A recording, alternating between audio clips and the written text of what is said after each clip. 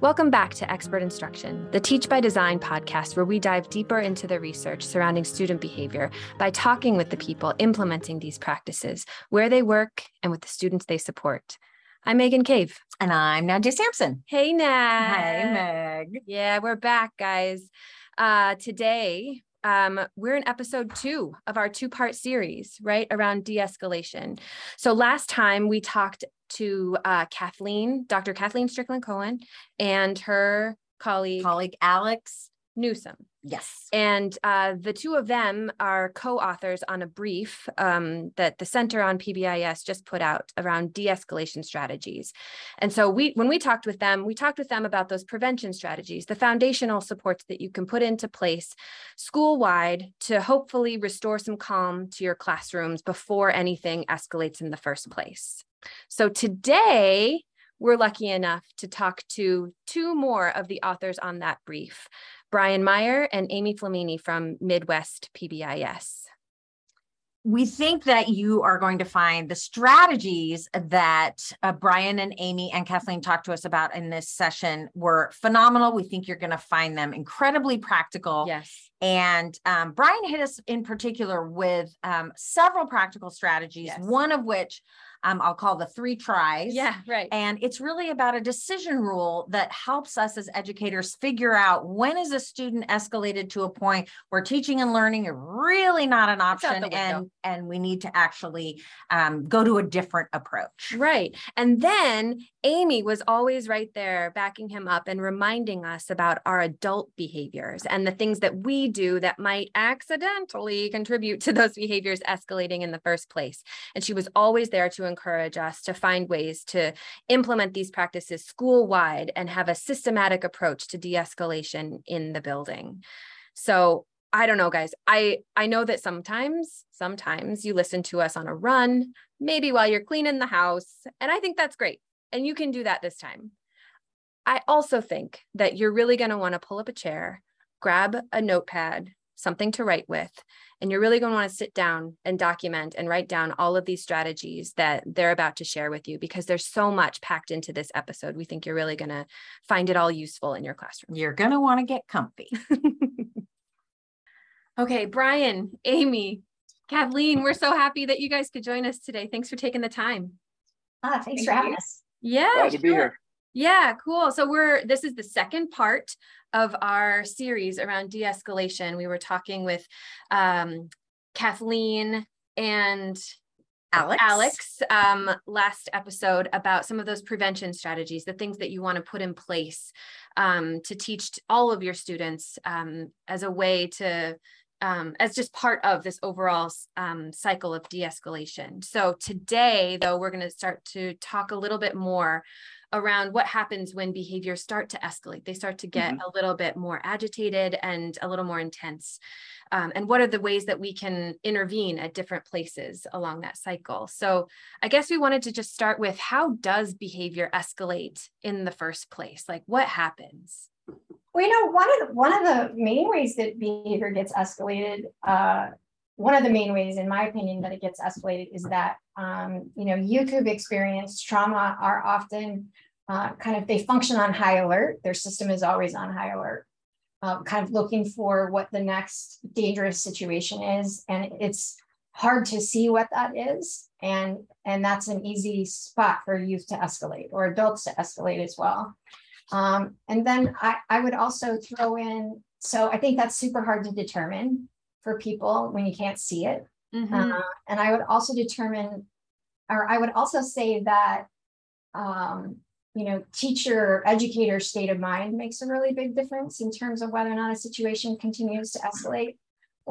Or I think that how the teacher's mood, or a teacher's kind of ability to self-reflect on their own emotions makes a really big difference. Yeah, in my mind, I'm thinking about this idea of regulation or being dysregulated. And I think that as adults in those situations, we think about, does the student have capacity at this moment to stop the behavior if we want them to stop it, or to start the behavior I'm looking for. And I think we'll get into that in a little bit here, maybe some additional questions. But I just like to think about it in terms of some of those core basic functions we think about. Are they looking for peer attention? Mm-hmm. Is there a need that they're trying to get met? Are they trying to escape the situation? Whether it's, because of pressure or anxiety. And so I've seen all of those. And if we just think about it in terms of function, I think then that also helps us decide what are the appropriate teaching practices that can be the most effective in that situation. Definitely. Can you define dysregulation for us? Amy? No one can see Brian pointing at me right now.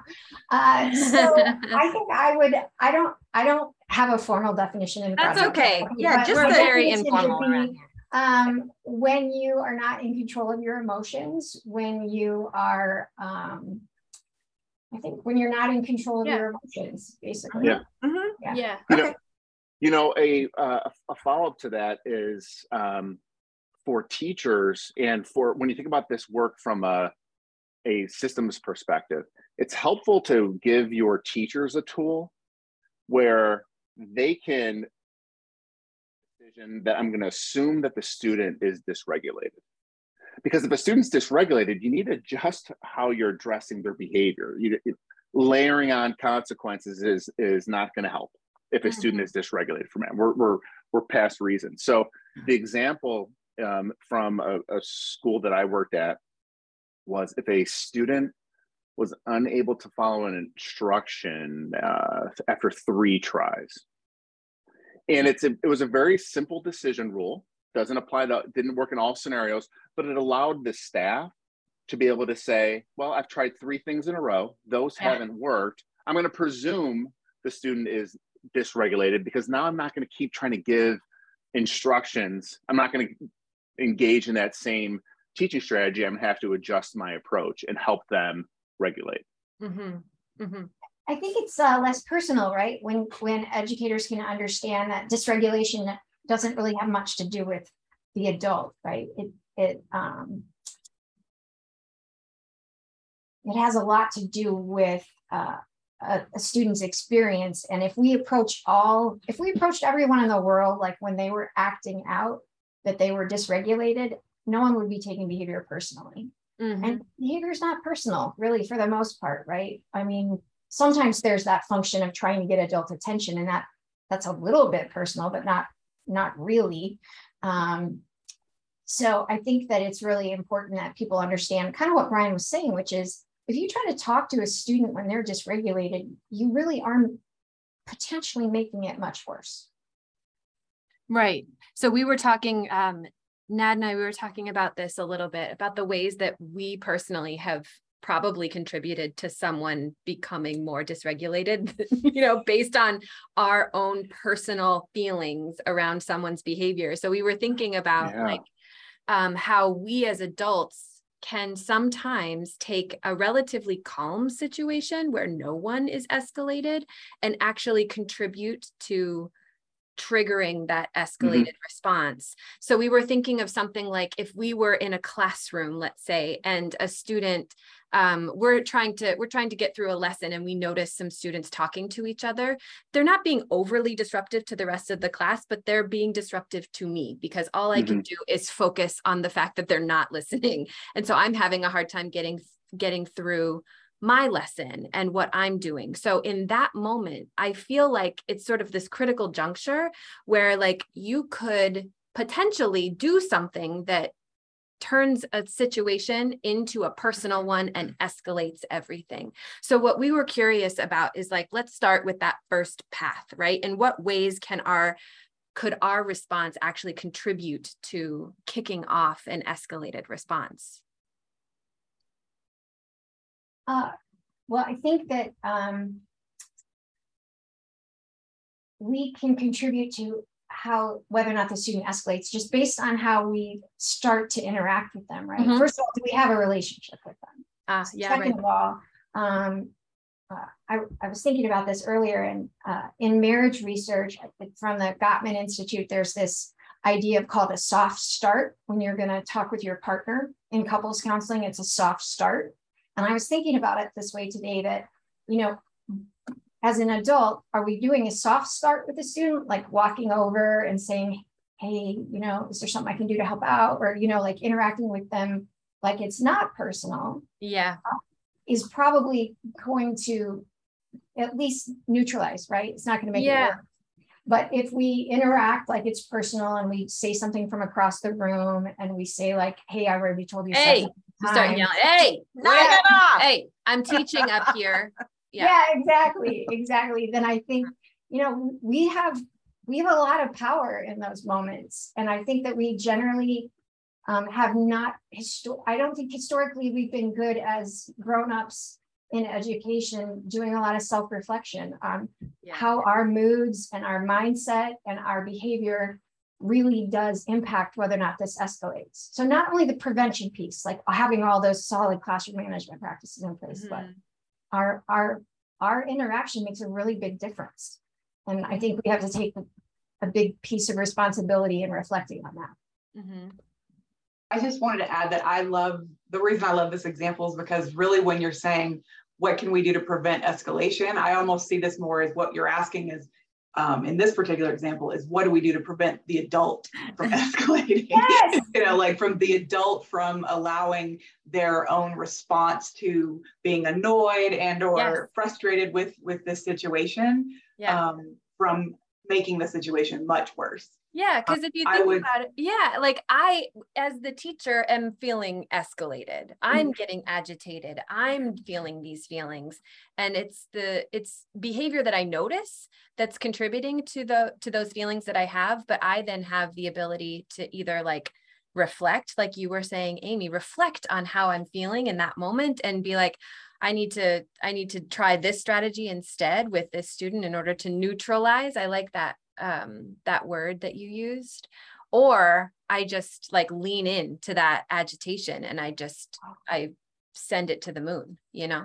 It reminds me too of parenting, is if you have a second parent at home, you're able to kind of tag team, or even to look at your partner and say, okay, you're going all escalated here. You are dysregulated. How about I step, you know, you're able to kind of tag team that and decide, I'm going to step in or take a minute and, you know, almost coach your partner. If you're going into this with a very different frame of mind, that it's probably going to escalate. So let's talk about that before you call our daughter and tell her all the things she's doing wrong. You know, Brian and I talk about some of this when we talk about de-escalation, the need to systematize how we're going to respond.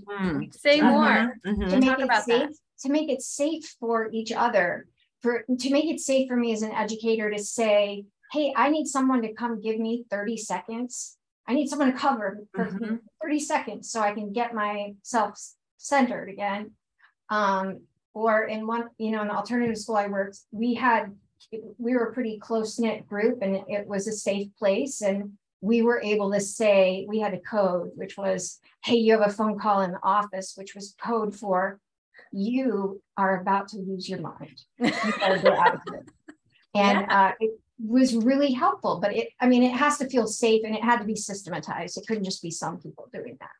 Yes. I've worked in some schools where there's a buddy classroom, and it's actually, if the teacher can't remove themselves, is there a way for a student to, the unfortunate part, it is a little bit exclusionary, but have them go and continue their work somewhere else just briefly until, you know, you can begin to regulate yourself as the adult. So it's a hard intersection, right? Because I've really seen that abused, and I've seen African American boys really over-identified, and how much instruction is being missed. And agreed.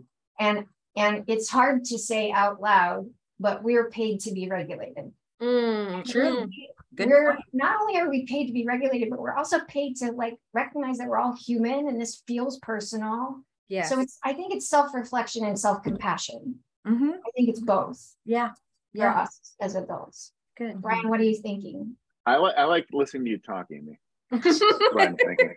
I agree with everything you're saying. I think if we're gonna trying to simplify this for educators. If we can simplify it for the teacher in the classroom, then it makes it easier for their teams, their tier 1 climate and culture teams, to come up with a plan that we're all going to use.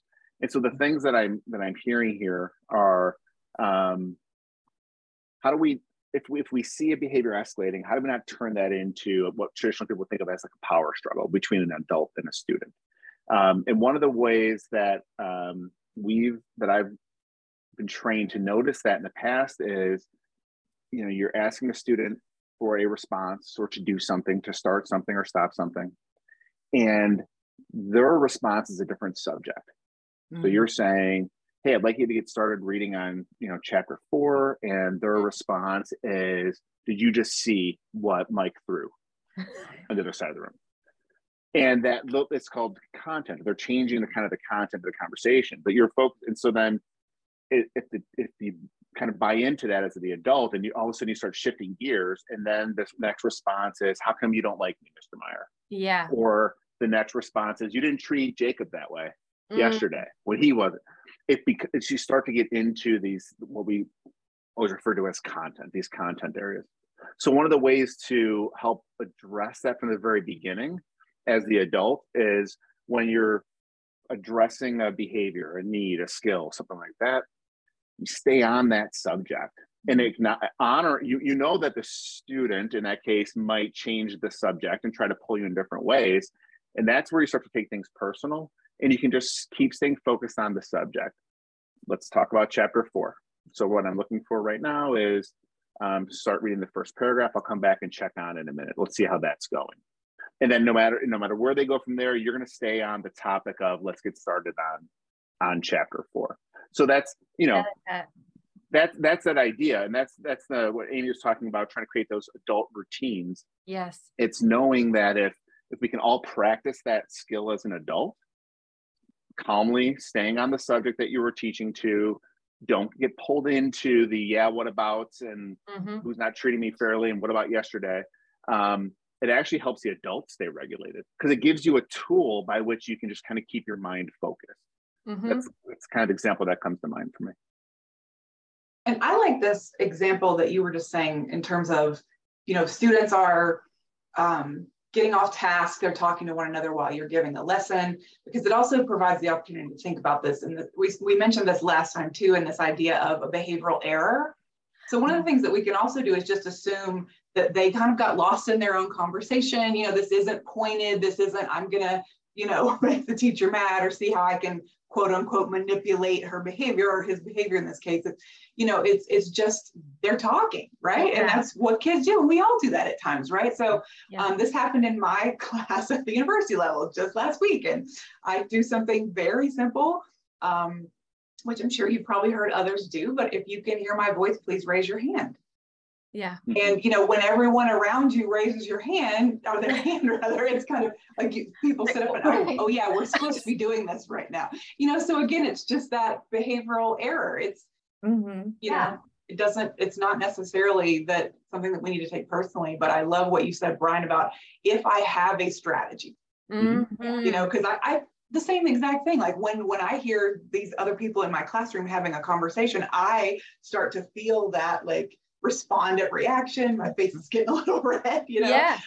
So instead of me going down that path, I just say, hey, you can hear my voice, raise your hand. I was listening to the presentation, Brian, that you and Amy, the two of you gave at APBS. And that was one of the big takeaways that I had from that presentation that you gave, is that some of these responses have to be practiced ahead of time, that they won't be a natural response unless you practice them when you are calm and you are regulated, and everything is fine for you. You kind of have to do your own little role play or something in your mind about how it goes, so that when you're confronted with that situation, you immediately know what to do.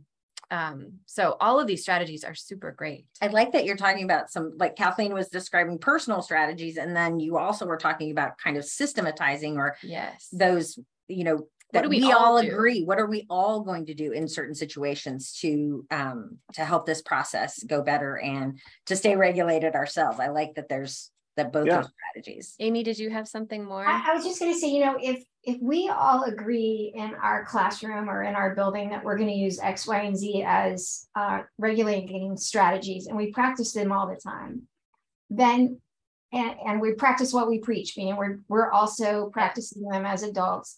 That's also another time when an adult could say, let's all just stop for 2 minutes and practice our whatever strategy it is.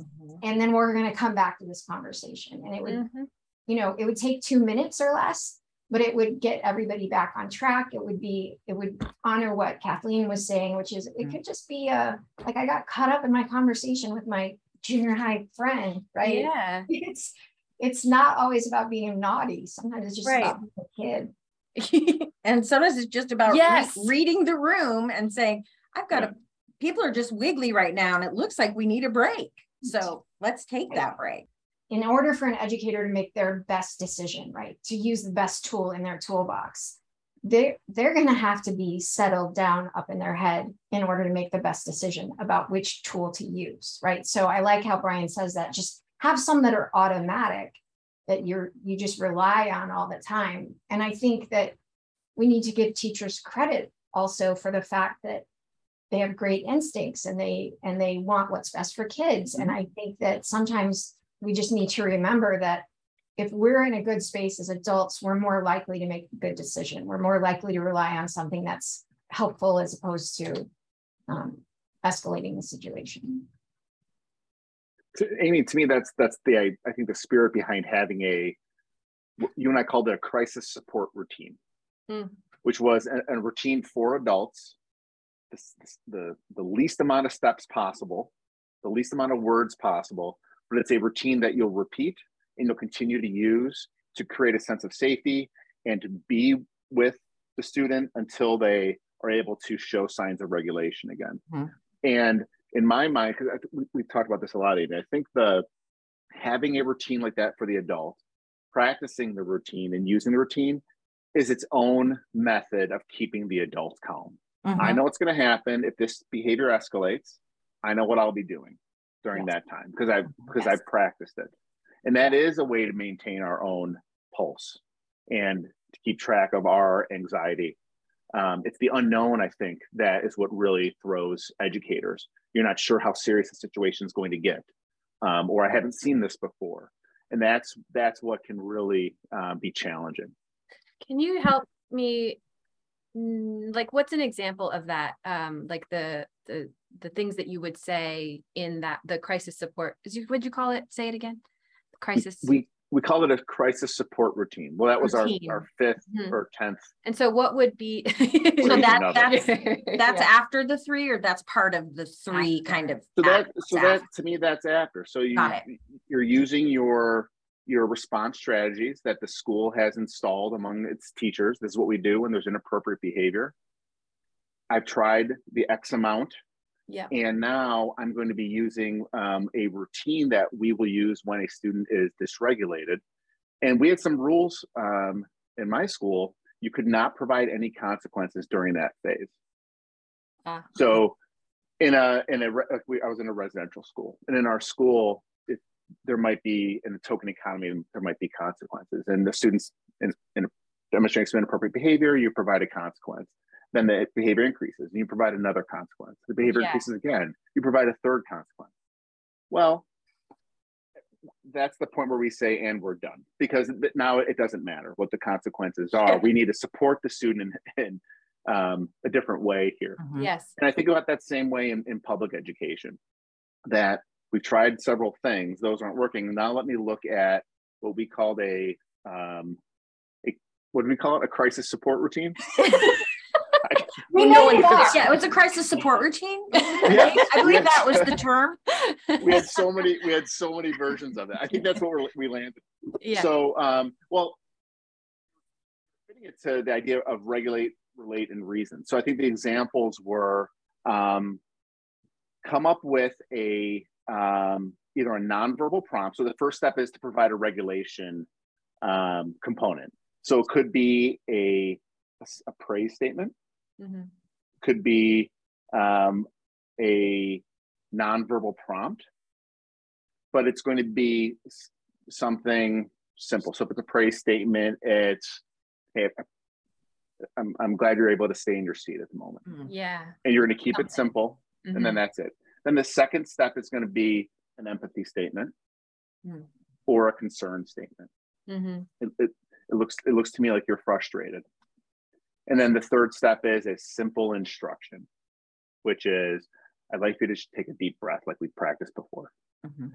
And then repeat and repeat and repeat. And we've been in that, I've had examples where we repeat that for a long time, you know, in a residential setting, it could be hours sometimes. Sure. And you have to, don't be a robot. You have to be assessing as you're providing those simple steps. Is this too much talking? Because we talk about that a lot. Is the instruction, am I just being passive aggressive in my instruction? A better choice right now would be for you to listen to what I have to say. Okay, that's not helpful. Right. No. Yeah. No. Right.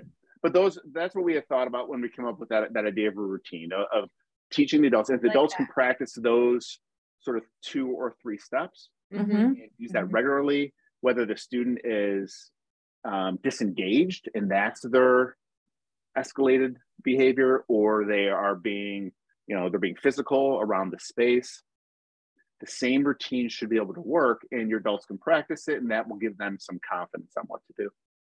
That, go ahead.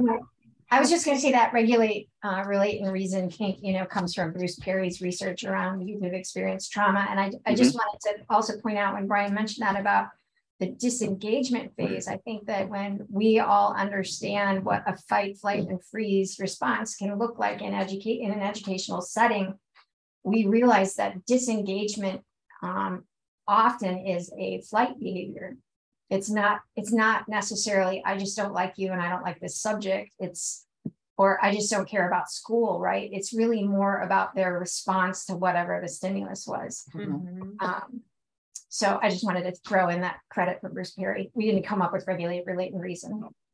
Because it kind of ties in with what I wanted to ask was, does it always look like volatile behavior, or is there always a big explosion when something's escalated? And because it sounds like what you're saying, it's not always, it doesn't always look like that. And so what about, does it look different if this is a pattern of behavior for a student versus, just like you said, like, I've never seen this from this kiddo before, you know, what is that? And whether it's an outward, like big feeling, or if it's like really inside, you know? I remember being in a classroom years and years ago, and I was subbing, and we were all in small groups, and this teacher all of a sudden said, room clear. And I'm like, first of all, I don't really know what that is. Second of all, what happened? I didn't hear it. Yeah. And so because there certainly wasn't a volatile issue. So I was very confused. Yeah. And there's certainly different avenues, right? There's certainly different strategies we're going to take or use depending on whether or not you've got a student that's just shutting down versus a student that is engaging in dangerous or potentially harmful behavior. And when you were talking about crisis a moment ago, one of the things I just wanted to interject is going back to what Brian was saying about dysregulation. You know, a student that's in crisis, that's not a teaching moment, right? That's not a time for us to try to teach a new skill or remind them why we do these. This is a time it's about bringing down the level of escalation. It's about keeping everyone safe and really trying to diffuse the situation. But I also like what you were saying, Brian, about having that rule of 3, because regardless of if it's a big externalizing challenge or if it's just a student who's shut down, if you're saying, okay, I've presented 3 different, opportunities for the student to respond, or 3 different corrective kind of actions, and they're not responding, that's just my cue. That's when I'm going to assume that I need to go to this place where this isn't a teaching moment. This is about shifting gears. This is about helping the student regulate it. Yeah. Go ahead, Brian. It helps. It kind of protects the adult from themselves too, because our natural response is to keep upping and to be getting frustrated. And actually, I've always, when I was in those same situations, using this crisis support routine, it felt like you kind of downshifted a little bit, honestly, because it kind of puts you in a mode where I'm not going to think about consequences. I'm not going to think about teaching at this moment. I'm going to be present, and I'm just going to try to figure out, is a simple instruction what they need? Is it an empathy statement, or is it silence? And I'm just going to cycle through those, trying to pay attention to the physiological response of the student, make sure we're safe. And that's the only thing I'm going to use during this time. And it means it's a little bit of a waiting game at that point. But it prevents damage from being done. It prevents me from becoming dysregulated as an adult. You don't say things like you're going to miss free time after lunch for the rest of the week if you don't X, Y, or Z, which adults tend to do. Definitely. And do you think it also prevents that damage from the relationship as well? Yeah. Like, yeah. Makes it less personal. Yeah. That's Kathleen, that's exactly what I was going to say. All that has to be built on the foundation of a relationship. You know, all of this work, I think, has to be built on the foundation of a relationship with the student. Students know when we kind of don't like them, right? Or, I mean, that happens, right? We're human, you know, I mean, but sometimes it comes out sideways. And I think we have to be aware of that. Yeah.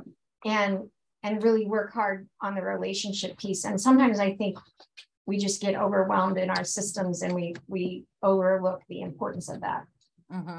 But, you know, if you have a kid who's escalating and you have a relationship with them, the likelihood is you're going to have an easier time de-escalating them, right? Getting them to, you're going to be more likely to know what's going to de-escalate them. You're going to be more likely to recognize what their signals are, and you're going to be more likely to know where it's coming from. So I think we have to, I know it's a weird thing to have to talk about all the time, but I think the relationship piece has to be there all the time.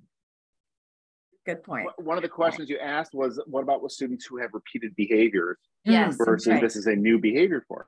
Well, there's teaching opportunities that we don't take advantage of if we know that a student, when we know there's a student who's going to be engaging in the same behavior. What comes to mind is if you have a student who is dysregulated and you say, hey, how about you take 3 deep breaths? And it's not a skill that they practice. Well, you might find that escalates the behavior. Don't tell me to calm down. What do you mean take 3 deep breaths? No one in the history of the world has ever calmed down when they were told to calm down. Exactly. Next time you and your spouse are having an argument, say, take 3 deep breaths and see what happens. Like, you take them. How about you take them? Yes, exactly. So what we've learned though is, but there are skills, there are routines you can practice to regulate your pulse, to address your breathing. So the lesson is, if we have a student that is prone to being in this situation, we then have to be practicing the regulation routines at neutral times. It's a skill set, no different than I struggled on a math test. Okay, well, so now let's practice the skills after that, so then when we retest, we're ready to go. So if it is a 3 deep breath or a square breathing, or grab the ground with your toes and hold that for 3 seconds. That's a thing, Amy. Don't give me that. That's not a thing, Brian. You've made me do that. I'm pretty sure you made me. I did not say grab the ground with your toes. I think that's from the movie Die Hard. Die Hard. Well done, Brian. We were in a trust circle. She made me reveal my feelings. I believe you. I believe you. Grabbed the ground with my toes. I wish people could see my face right now. Anyway, I think that first off, that could be an amazing routine. And let's say it is. Yeah. Practice it then at neutral time. So 3 times today, we're going to practice it. We're going to practice it tomorrow. It makes it more likely than when you are prompting it at the beginning of that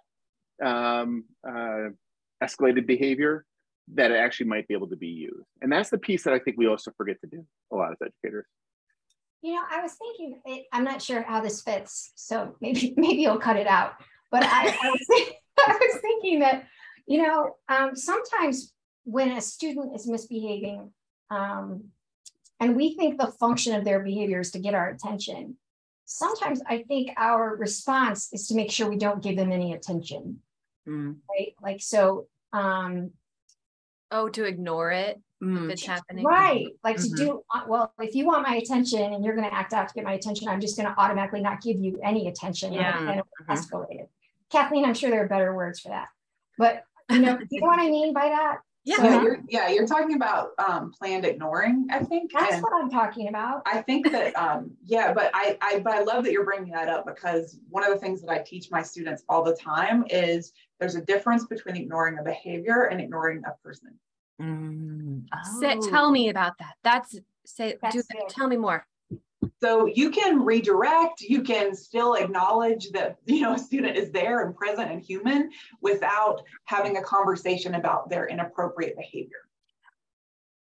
So if we have time, I'll give a super quick example. I'm thinking about little kid, okay? Little kid that I used to work with, he loved to talk about robots. He loved to talk in a robot voice.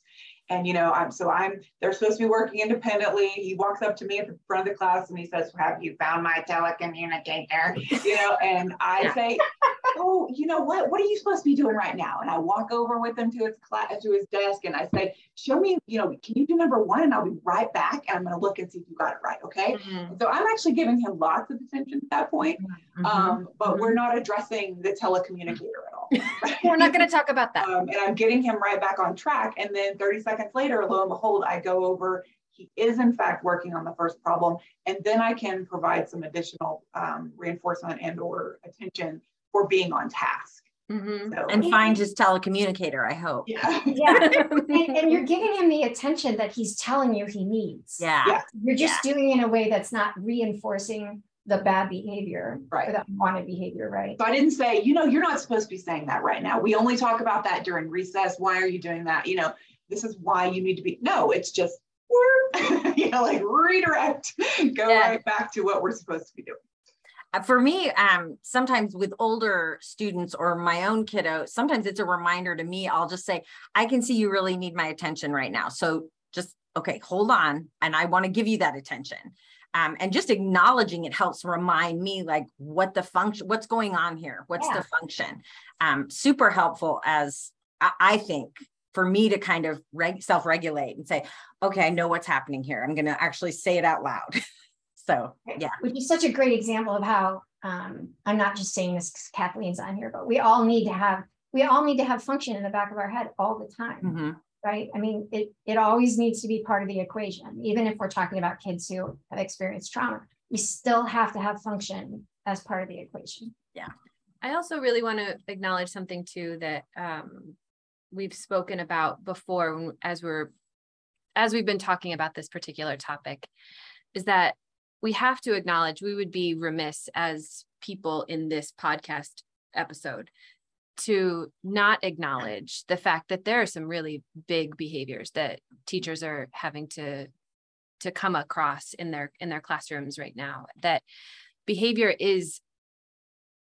it's been difficult, I think, for us to really pinpoint if the behaviors are actually more escalated or if us as adults have experienced some things also. And so our patience and ability to respond calmly and from our own regulated place is also contributing to the fact that things are escalating within classrooms. But we need to acknowledge that there are some things that are happening, and it's big things that are happening in classrooms. And so part of me wants to ask, I'm worried about time, but why? So part of me wants to ask, what do you do? You've got this crisis support routine, but what do you do? When students are or the behavior that you're experiencing in that moment is incredibly intense. And then what happens after the fact? How do you even come back from something that has really been a challenge for everyone involved? How do you recover from an experience like that and try and restore any relationship that might have been harmed? I'm glad that you brought up the point about the intensity of behaviors, that's increasing more and more, catches a lot of the headlines, and there's a lot of traumas that take place in schools. I think when we're talking about the crisis support routine, the first step of provide an empathy statement, the second step of maybe provide a simple instruction, that can still be the same steps you use in the face of intense behavior. You seem really angry right now. I'd like for you to put your hands at your sides. Yeah. And if that's a behavior, if the student's engaging in I'm throwing a chair behavior, or if they're just standing and they're clenching their fists and they're shaking because they're mad and they don't know what to do with it.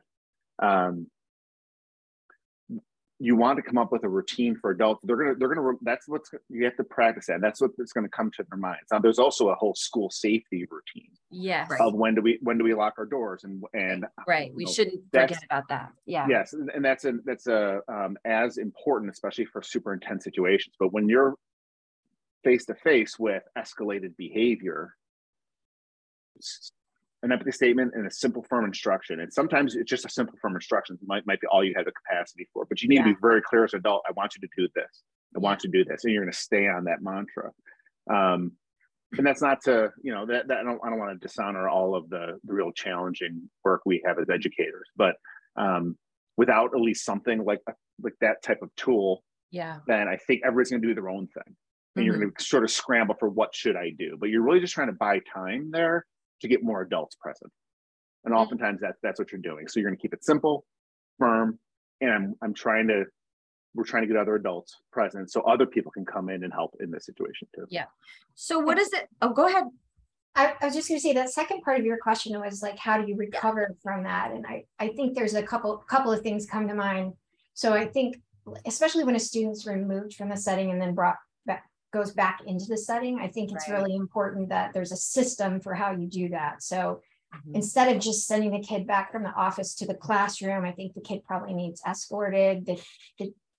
Another adult needs to come in the room and help make sure the adult's regulated. And I think we need to have a routine that we say things like, hey, I'm glad you're back. We're starting on page 6. Like, I think we need to know what to say, because that's probably not what we feel like saying. Yes. And so I think we have to have routines and procedures around what re-entry looks like. And then Brian and I've talked too about how, this whole piece about self-reflection, it would be great if there was a systematic way in our building or our district that we all answered the same set of reflection questions after an escalation, so that we do help everyone recognize that self-awareness is a skill we have to have as adults. And so maybe there's a set of questions like, what was my mood when this happened? What could I have done or said differently? Just some questions that help adults recognize this. It's not always the youth, right? Solely that. It's not solely the youth. Yeah, exactly. And I'm not trying to underplay how hard it is to be in a classroom at all. I'm just saying, I think there's a lot of room to talk about kid behavior, but we need to make sure there's room to talk about our behavior so that we can learn about how we're interacting and how our interactions impact kids. I've been in schools where those questions are asked of students. Yes. Yeah. So I love that you're talking about the adults asking themselves those same questions and being able to, try to repair that relationship, even sharing between the student and the teachers. Like, this is what was going on for me. This is what would have helped if you had done this or said this, repairing that relationship. Yeah, absolutely. Absolutely. Cool. Something, if we have a decision rule for when do we presume a student's dysregulated, you can use a similar decision rule for maybe we're ready to begin this recovery phase. So again, in my school, we just flipped it. It was the student has followed 3 prompts in a row, and then in our mind, we're thinking, okay, so I'm at a spot where they seem to be able to follow an instruction. And now my decision usually is, can I give them some more space right now? Should I get them engaged in a task that'll help them continue to maintain the regulation? This is not the time to jump in to say, what did you learn from your behavior? Usually, depending on the duration and intensity. But it gives you that you have to give the adult the information on, I don't want to continue with my crisis support routine. If the student is like, I've got it. I'm back. I'm here. I'm ready to go. Because then it feels like badgering at that point too. Yeah. And we have to be mindful of that as well. So that's one way is you make that decision rule.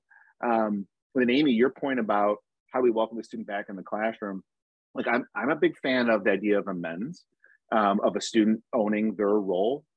And I'm a big fan of adults saying, okay, when if a student, let's say it's an apology that's made, or there is a restorative circle and there is going to be a decision that's made. The adult's job, I always feel like, is to accept the amends. Like be the bigger person, regardless of what it was, and to honor and to say thank you, and I'll meet you back right at start again. That's okay.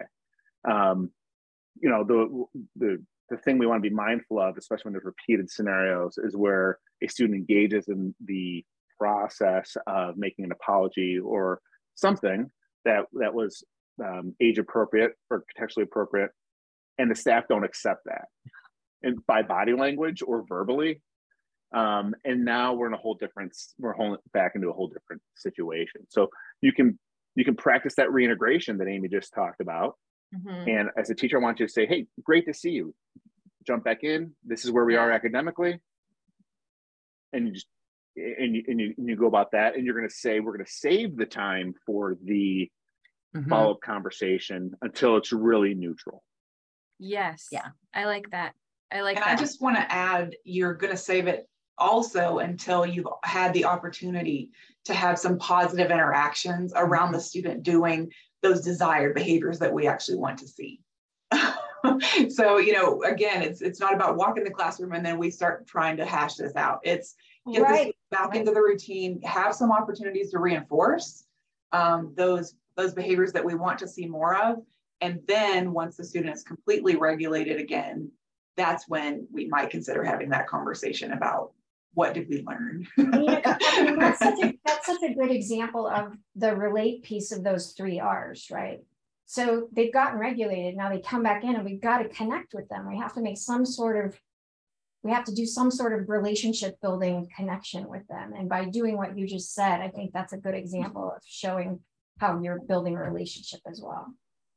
I've always been interested too, when students are able to tell, you know, another adult at some point when they're being asked, well, what happened? Tell me more, what was happening? And they'll say, I didn't understand the math. I didn't understand the math. I raised my hand and I never got called on. And teachers are somewhat surprised when you can go back and that quickly a student can tell you what was happening for them. And a teacher has a better understanding at that point, like, oh, this was about, you know, not being able to access the academic content and getting this. I mean, I think it's so important to help build that relationship.